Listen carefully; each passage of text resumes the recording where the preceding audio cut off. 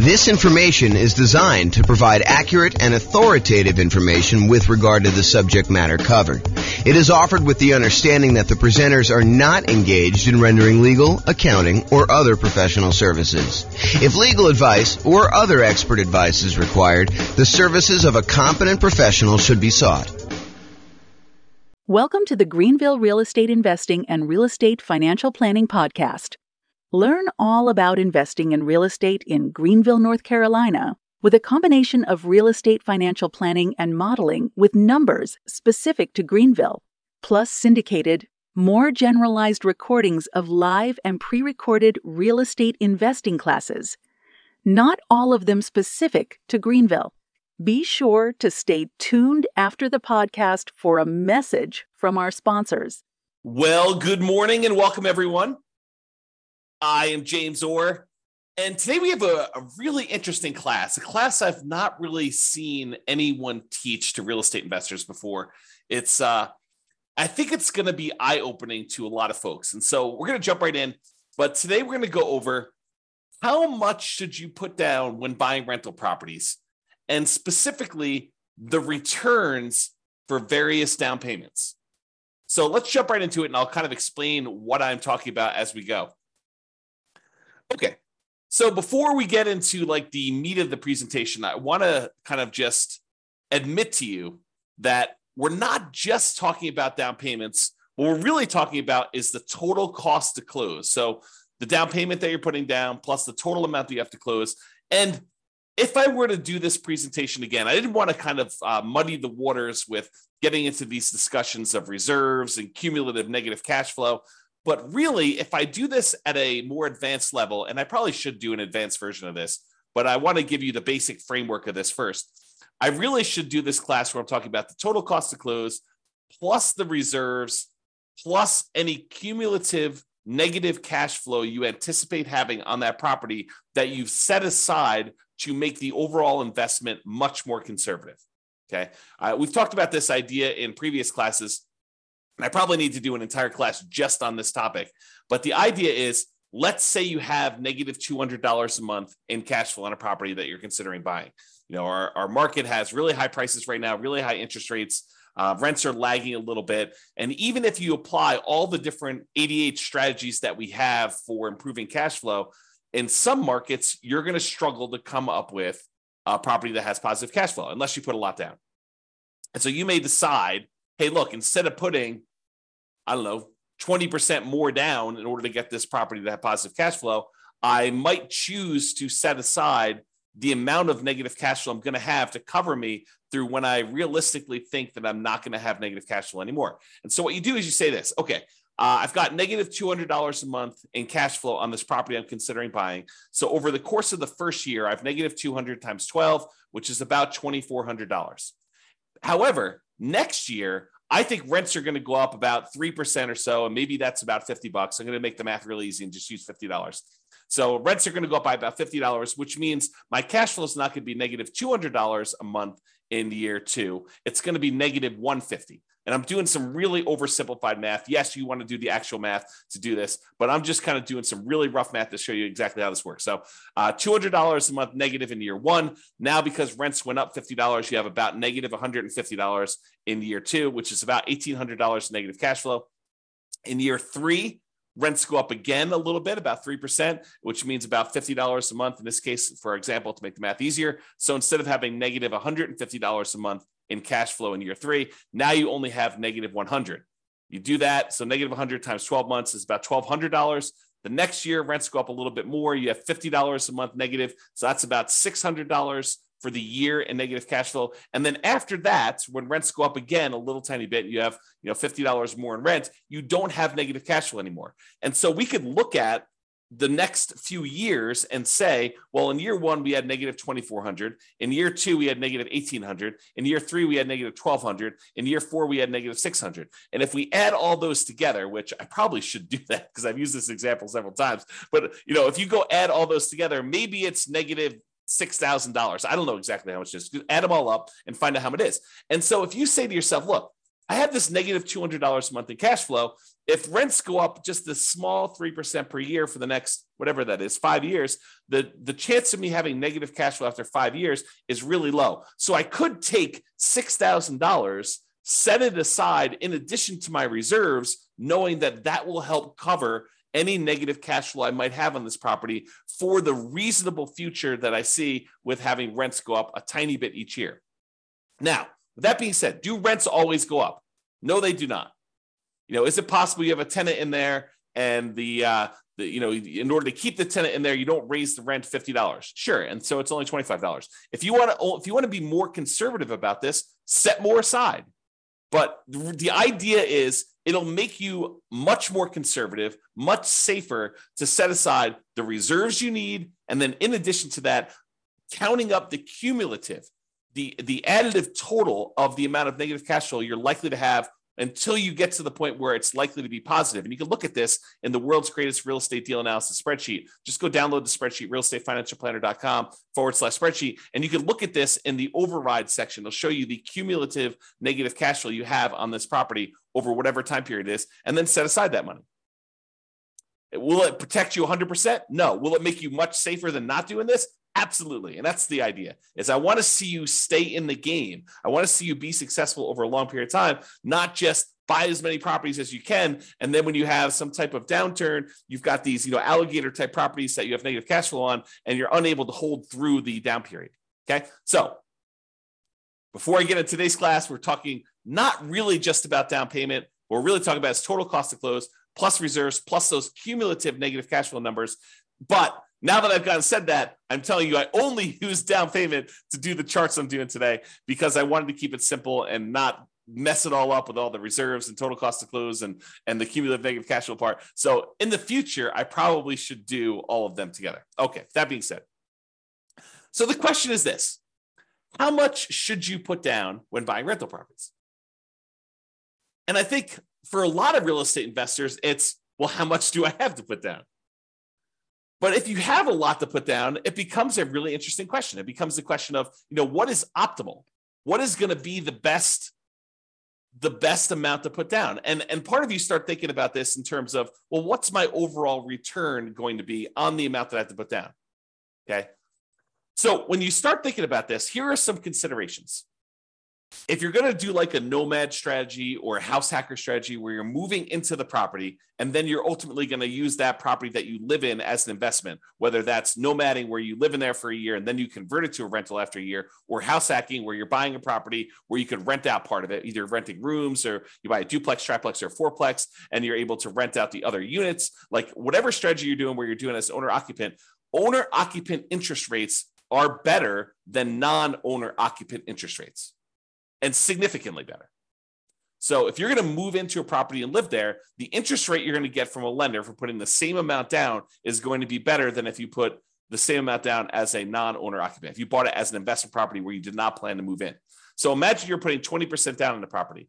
The interest rate you get for putting 20% down if you're moving into the property is better than if you're putting 20% down and not moving into the property, buying it as an investment. So there's an advantage to move in terms of interest rates.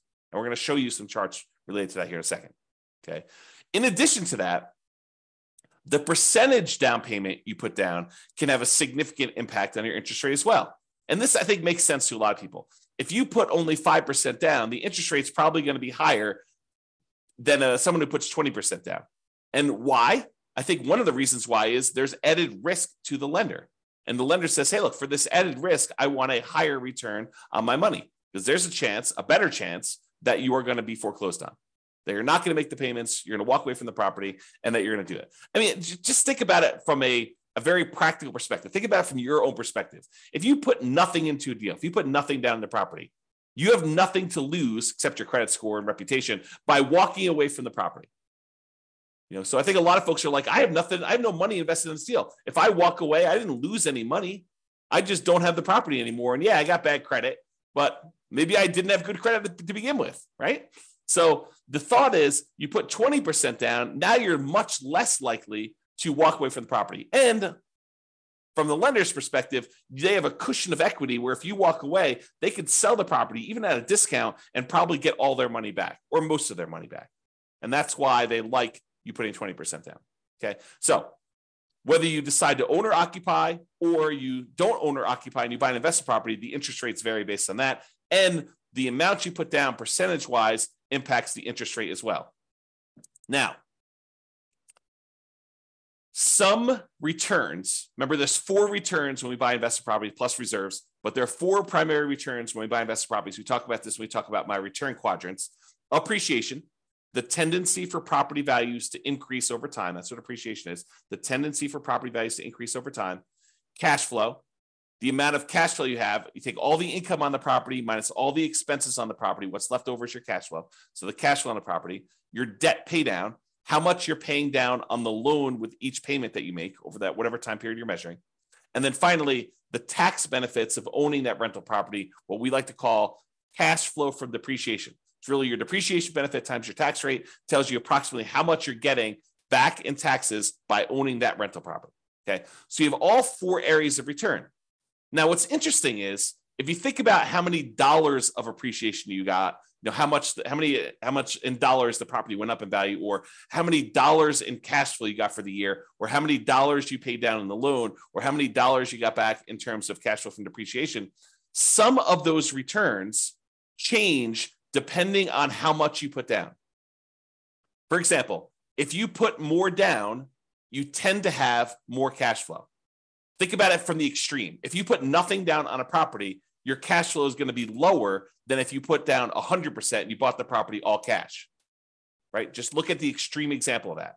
Can you see that when you put nothing down on a property, the amount you're going to get in cash flow is going to be lower. It's going to be a smaller dollar amount than if you put 100% down your property. Now, I'm not talking about the return on investment. I'm talking about the dollar amount of the return. There's no division by how much you had to put down. We're going to talk about that in a minute. Okay. So for now, realize that some of these dollar amount returns change depending on how much you put down. For example, cash flow would change. Now, what about appreciation? Does the amount that the property goes up in value change depending on how much you put down? The answer is no. If you go buy a $400,000 property and it goes up 3% in that year, it went up $12,000. It doesn't matter if you put nothing down, it still went up $12,000. Or if you put $400,000 down, it still went up $12,000. So the dollar amount of return stays the same no matter how much you put up for appreciation. But for cash flow, it changes based on how much you put up. It also changes how much debt you pay down. And think of the extreme example. If you put nothing down, the amount you're paying down on debt is a certain amount. If you put 100% down, where you have no loan at all, the amount you put down is 0. So the more you put down, the less your debt pay down tends to be. There's some exceptions, whether you do 30-year loan or 15-year loan, but if you're doing the same term of loan, then that's the same. It makes sense. It's what I'm talking about here. Okay, we're doing comparison, same loan term to loan term. Okay, and finally, your depreciation benefit. Your depreciation benefit stays the same in terms of dollars, whether you put 100% down or 0 down. You still get the same tax benefits, whether you put nothing down or you put 100% down when you buy a property. Okay. So what's interesting though, as I hinted at, even if the dollars stay the same, even if the amount of appreciation you got is always $12,000 as an example, the return on investment would change depending on how much you put down. So now you're talking about return on investment is the dollar amount you earned divided by how much you put down in order to get that. Well, if you put almost nothing down, the return you get with $12,000 on the top and a 0 on the bottom is basically infinite. If you put a really, really small amount down, the return is going to be really, really high because maybe you're getting $12,000 in return from appreciation and you only have $1,000 in the deal. Well, that's a really, really good, very high return on investment number. But what if you had to put the $400,000 down in order to get that $12,000 in return from appreciation? Well, now you only have a 3% return on investment. So your return on investment goes down. So even if the dollars stay the same, the amount you have to put down affects the return on investment. And the same holds true for return on equity, which I'm not going to cover in today's presentation. Okay. But these returns vary depending on how much you put down. So the question is, how much should I put down? Well, we're going to talk about that today. I'm going to show you how these returns vary on a single property. And I'll just point out here that when I did this class initially, this was not the first time I've taught this class, but Matt Weaver with Excel Financial Group provided the mortgage quotes I used to create the original versions of the following charts. However, I've since estimated to make the changes for our current interest rate environment. These charts would look different during different times. So if you really wanted to recreate the charts I've created here, you will want to go through and update the charts with your latest data from your mortgage broker. And most mortgage brokers do not like sitting on the phone with you while you go through and ask them for, 20 different quotes on 20 different down payments. Okay. Some will, most don't like it. Just a lot of work. Okay. With that being said, let's take a look at some charts, because I love some charts. All right. So this is a chart showing you the effective interest rates for a variety of different down payment amounts for owner-occupant and for non-owner-occupant. So I'm going to break down what's going on here. So first of all, what is effective interest rate? An effective interest rate to me means it's the interest rate plus if they have some type of monthly PMI, I add that to the interest rate so that it takes into account the interest rate you're paying plus the rate you're getting for PMI. So it does take into account PMI if you have PMI on this thing. PMI is private mortgage insurance. So it's the extra insurance you pay to protect the lender in case you default. And we usually have that if you put less than 20% down to buy a property. Okay. So effective interest rate is the interest rate with PMI in there. And we've plotted these by down payment. So on the left-hand side is 0% down. These are our nothing down loan programs. And then we increase until we get to the point where we have 100% down, which there is no 100% down interest rate because you don't have a loan at 100%. So that's why there's no data here for 100%. Okay. The red line are your owner occupant rates. Your blue line are your investor or your non-owner occupant rates. And the first thing I want to point out, as I discussed on the previous slide, is the non-owner occupant rates are all higher than the owner occupant rates by quite a bit. There's a pretty good gap between all of these. And the gap is not universal, meaning that sometimes for a certain down payment, for example, this 15% down payment loan, the gap looks just visually looks larger to me than the gap between a 30% down loan.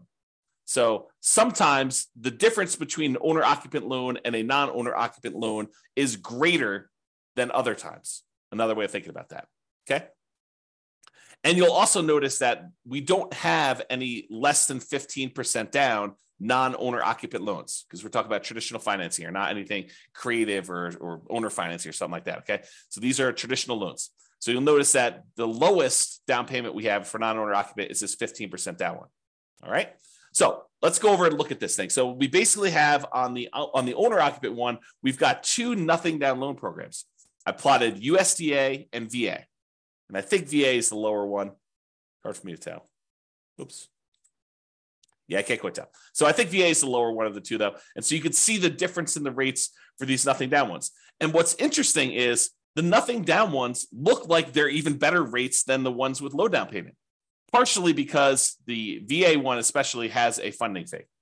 And so instead of paying monthly PMI, you're paying the fee upfront as a funding fee. Okay. All right. So we've got these two nothing down loan programs. Then we bounce up here to the 3% down conventional loan program, which you can see where it is right there. And then the next one is this 3.5% down FHA loan. And so that one, as of right now, when I got these quotes, that was a little tiny bit lower than the conventional one with PMI. And the FHA one had their PMI added in too. So it does all of them take into account the PMI.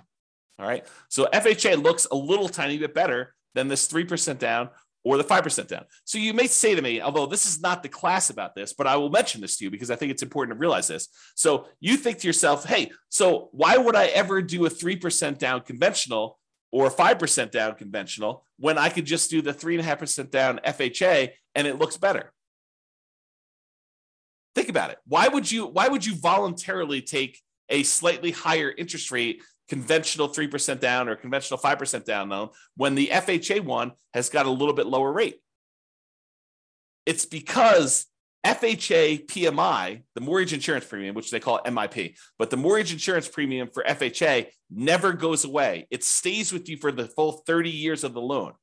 whereas the conventional PMI goes away when you get below 80% loan to value.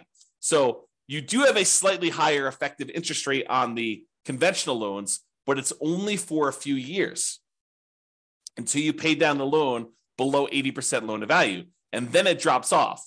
And then the interest rate's probably better. We'd have to go check, see what the base rates are for those, what the rate is without PMI. But that's one of the reasons why you might voluntarily take the higher interest rate for a shorter period of time, because you have a little bit of pain up front, but then that goes away without having to refinance out of the loan. Where FHA, you need to either change loans, sell the property, or refinance and get rid of that PMI by doing a different loan type.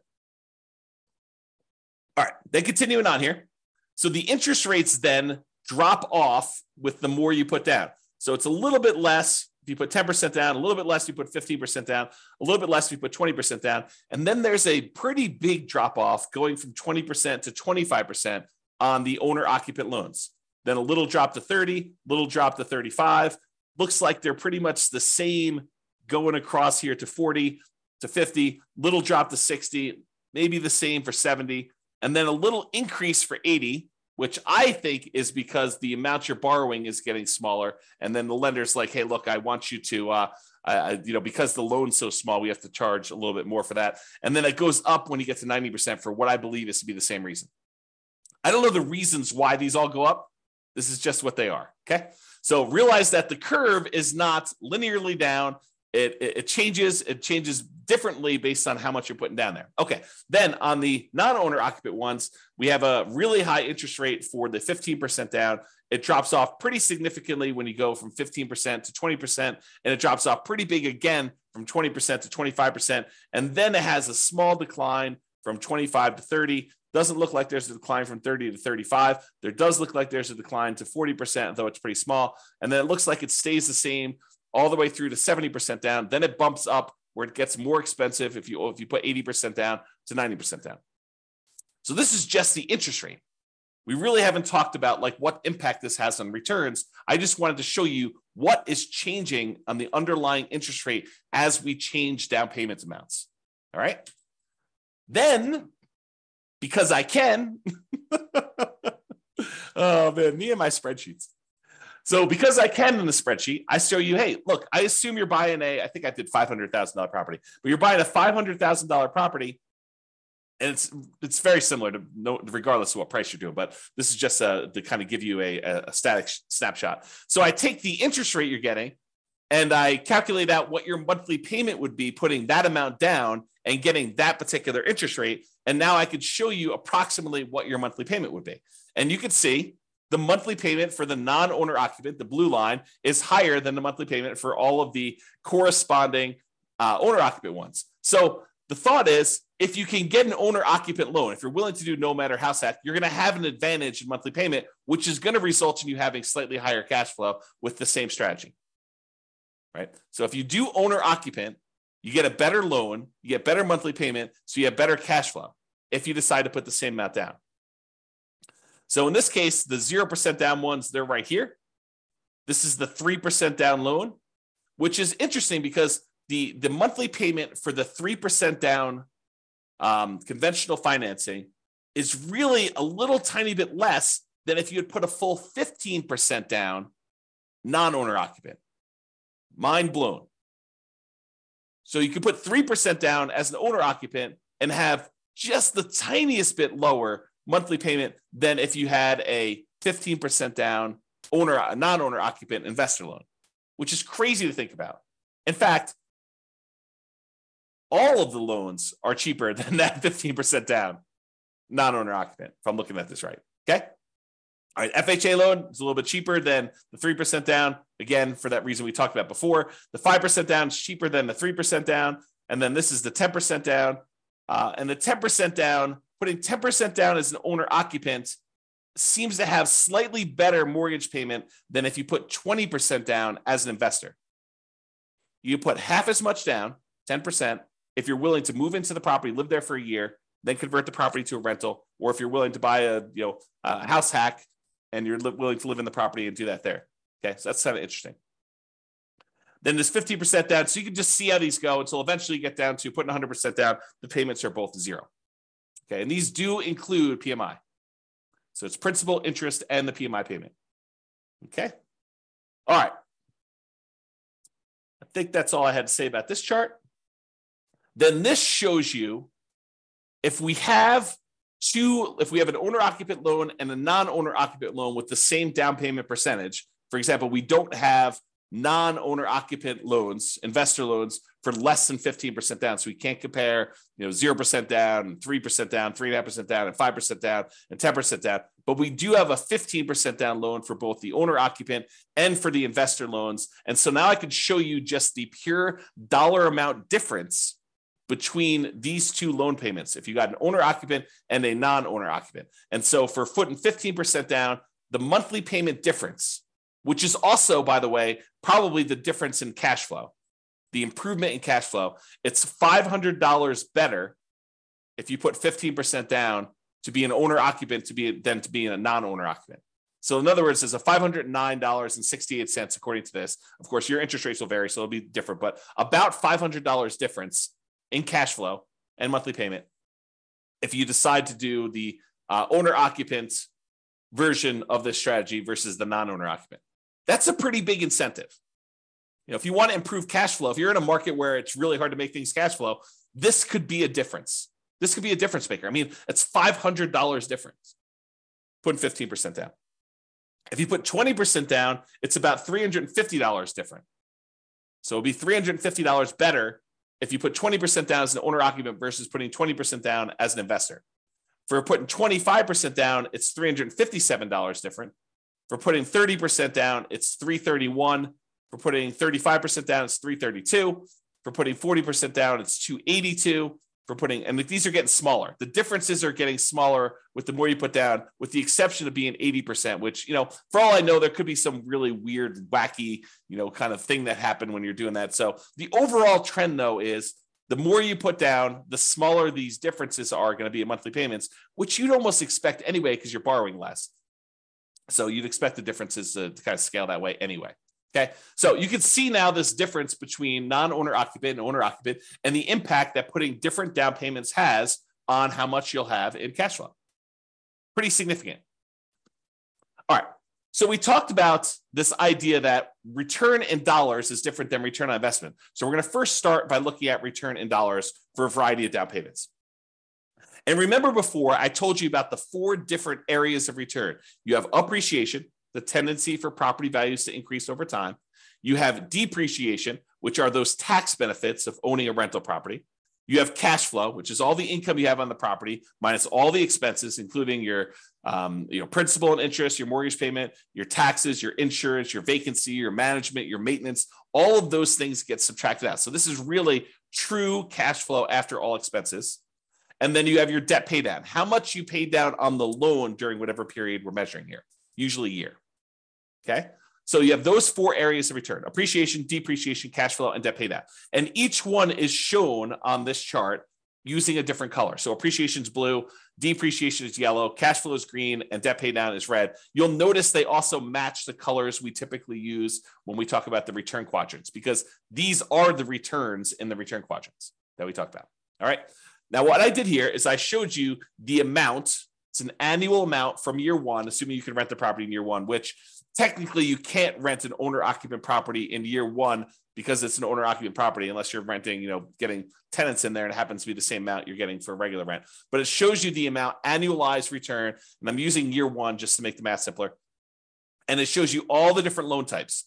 Right here is the cutoff. Right here is the cutoff between owner-occupant, and then these to the right of here are investor. So you could see where they kind of like change pattern abruptly. That's where it changes from owner-occupant loans. These are all the owner-occupant loans, and these are all the investor loans. And so I show you the down payment amount. So these are the 2 0% down ones. This is 3% down, 3.5% down, 5% down, 10, 15, 20, 25, all the way up to 100% down. And then we switch back over to investor, 15%, 20%, 25, whatever it is to get through all theirs. Okay? All right. So this is what we're talking about now. So you got all these loan programs here, and it shows you the returns we're getting for various things. So one of the things I want to point out is what varies and what stays the same. I kind of covered this during the intro, but I'm going to cover it again here because you can see these charts And they look really busy. It's hard to tell exactly what's going on. So here's what is changing and what's the same. So first of all, what stays the same? What stays the same is appreciation. The property value is going up that amount no matter what you put down on it. And then depreciation. The tax benefits you get from owning that rental property are the same no matter how much you put down. Okay, so that's these two over here. And it shows you the dollar amount is the same no matter what loan program you got. It looks like in this particular case on about a $500,000 property, which I believe is what I use for this, it's about $18,000 a year in benefit from that first year. And about $15,000 of it is appreciation, is the property value we're estimating is going up about 3% a year. It's about keeping pace with inflation, if you think of it that way, on a $500,000 property. And then here's the depreciation benefit, the tax benefits of owning this rental property, the cash flow from depreciation, how much we're getting there. And you can see that difference there. Okay, about $3,000 or so. All right. Now, what changes? Well, depending on how much you put down, it varies how much you pay down on that loan. And depending on how much you put down, it varies how much cash flow you're getting. And so you can see that there's a whole bunch of these early on where you're putting 0% down or 3% down or 3%, 3.5% down or 5%, 10% or 15% down, or even 20% down for the owner occupant ones where you'd have negative cash flow with the property that I picked. In your market, it may be positive, but you're more likely to have negative cash flow the less you put down. Think of it this way. What is cash flow? Well, what is negative cash flow, rather? Negative cash flow is really a deferred down payment. If you had put 100% down, you wouldn't have the negative cash flow, right? Put 100% down in the property, then you don't have a mortgage on it, the property would cash flow probably. You put 10% down, the property probably still cash flows. You put 20% down, you put 90% down, the property still cash flows. You put 80% down, the property still cash flows. But the less and less you put down, the less and less your cash flow is likely to be.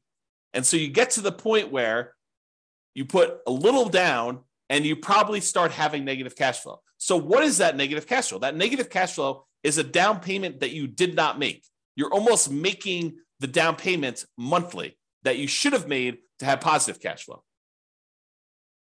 So negative cash flow is really a deferred down payment. You're making the down payment that you should have made to have positive cash flow to begin with, but you're making it monthly. That's what negative cash flow is. Okay. So if you put nothing down, you have a certain amount of negative cash flow that if you had put a lot more down, you wouldn't have had. So you can see here, though, how much in dollars the negative cash flow is on these properties.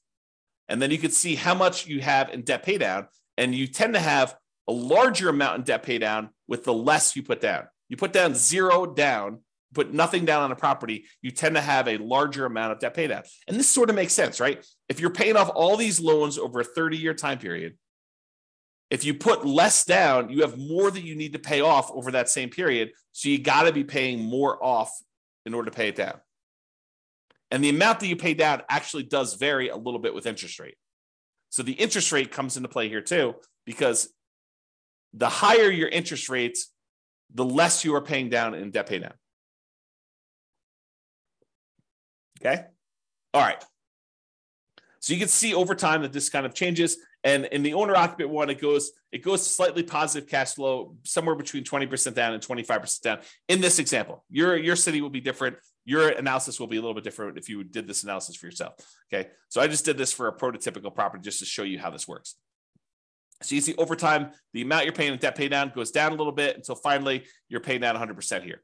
And then when you get down to this 15% down loan, I think there's something wacky going on with this 100. I must have it mislabeled or something. So ignore that one. So the 15% down one, though, you have pretty significant negative cash flow. And then 20%, 25%, 30% down. It takes you a little bit more than 30% down as a non-owner occupant in this particular example in order for you to have positive cash flow. And we didn't apply any of the 88 strategies to improve cash flow on this particular one. We just pulled the property out and I just used some really rough numbers. Okay. So you kind of get a feel though of how this works.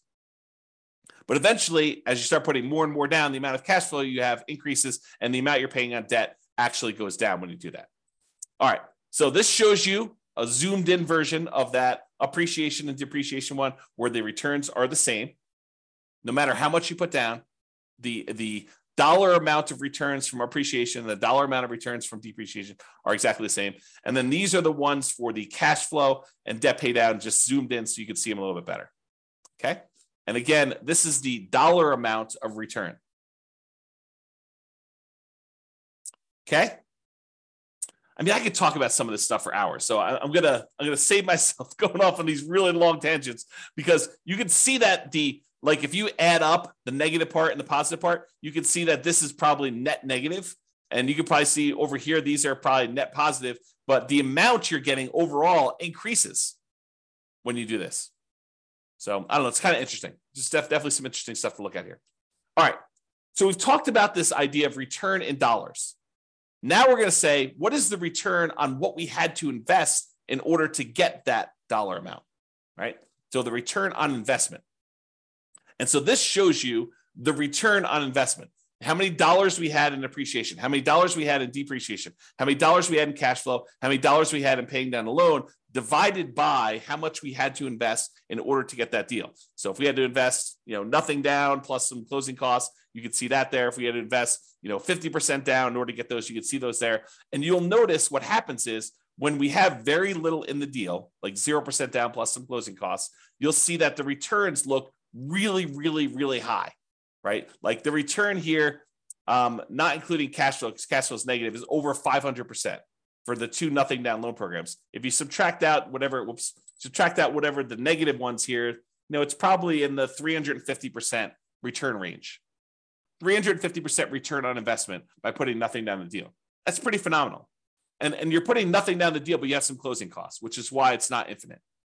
For those that are wondering why it's not infinite, okay? Then you have this 3.5% down, or 3%, 3.5% down, and those are still pretty significant, probably pushing over 100% before you have the negative cash flow here. But you can kind of see those returns, but it's really hard to see what's going on here. So in order to make it easier to see what's going on with all of these other ones, I'm going to remove anything less than 15% down. So this is the same exact chart showing you the return on investment return amount, the percentage return on investment for each of the four different areas. But now I've removed anything less than 15% down so that we could see what's going on with those. They were just compressed before, and it was really hard to see. So now I'm going to show you what's happening with the 15% down. So here's what we've got going on. And I'm going to just use one or two examples here. So on the 15% down, owner occupant, you're moving into the property.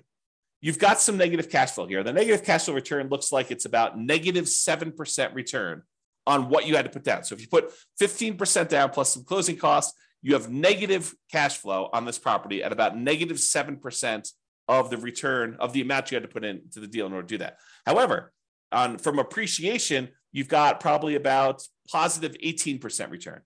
And the return from depreciation, I don't know, it looks like it's just eyeballing it here. It looks like it's probably in the plus 5%. And then the amount you're paying down on debt pay down is probably in that, 6% or so return. So you have all of these returns that are positive, and then this cash flow, which is a little bit negative here.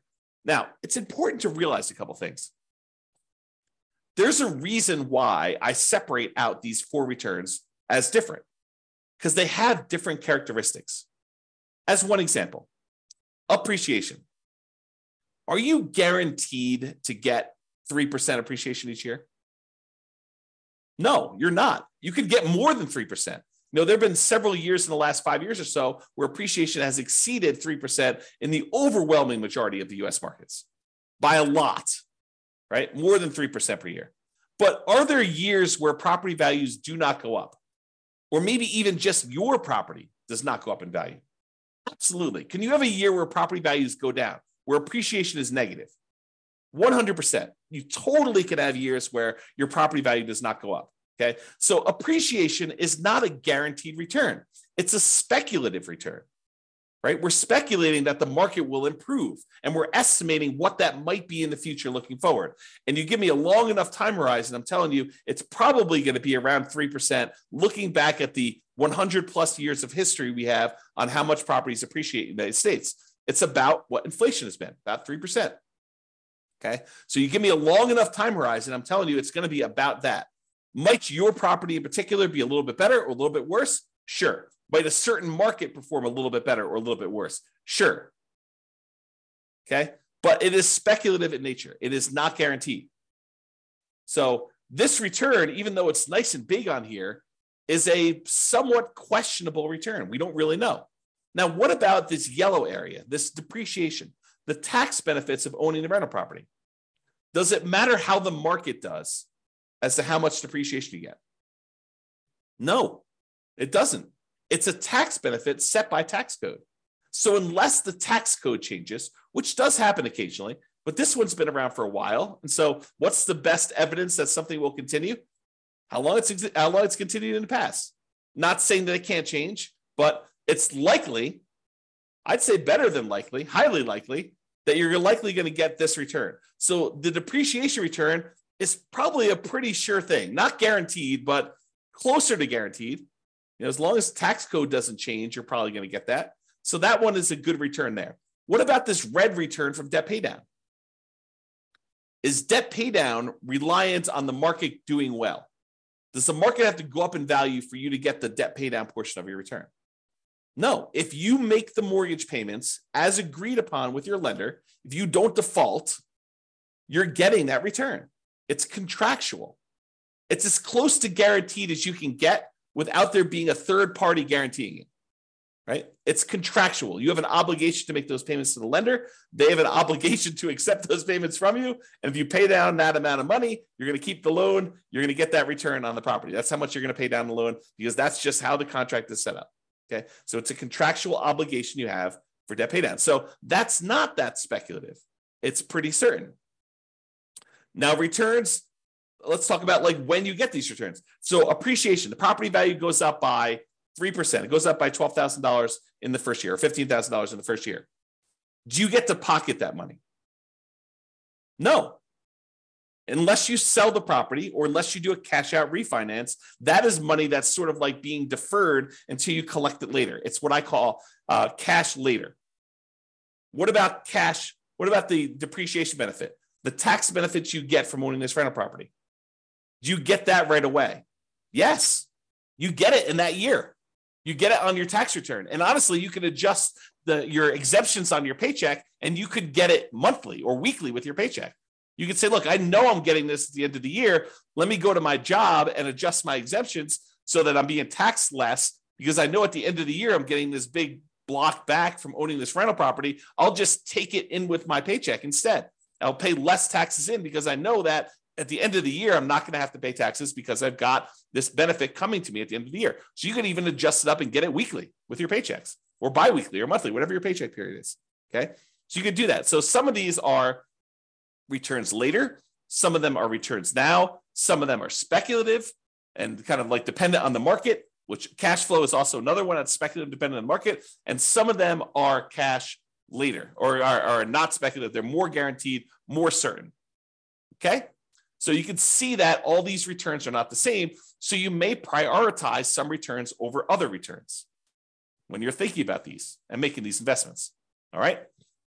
All right. So we got these couple different returns here, and you can see kind of like how the numbers vary over time, that the return on investment varies a lot depending on how much you put down, but you may go from having this negative cash flow to having this positive cash flow. And even though the return overall is lower, the return from cash flow is positive here, it's negative here, and negative here, small and negative down here, and a 25% down. Okay. And you can see how they compare to the investor loans versus the non-investor loans, the owner-occupant versus the non-owner-occupant loans here. So, for example, a 25% down looks like the return's about, 18% here. For 25% down for the non-owner-occupant, it looks like it's about 18 minus whatever this is. So minus like 3 or so probably about 15. So it's a little bit less as a return on investment by doing the investor loan for 25% down, as an example. Okay. All right. These are just the returns for the ones that are variable. I'm sorry, for the ones that are fixed.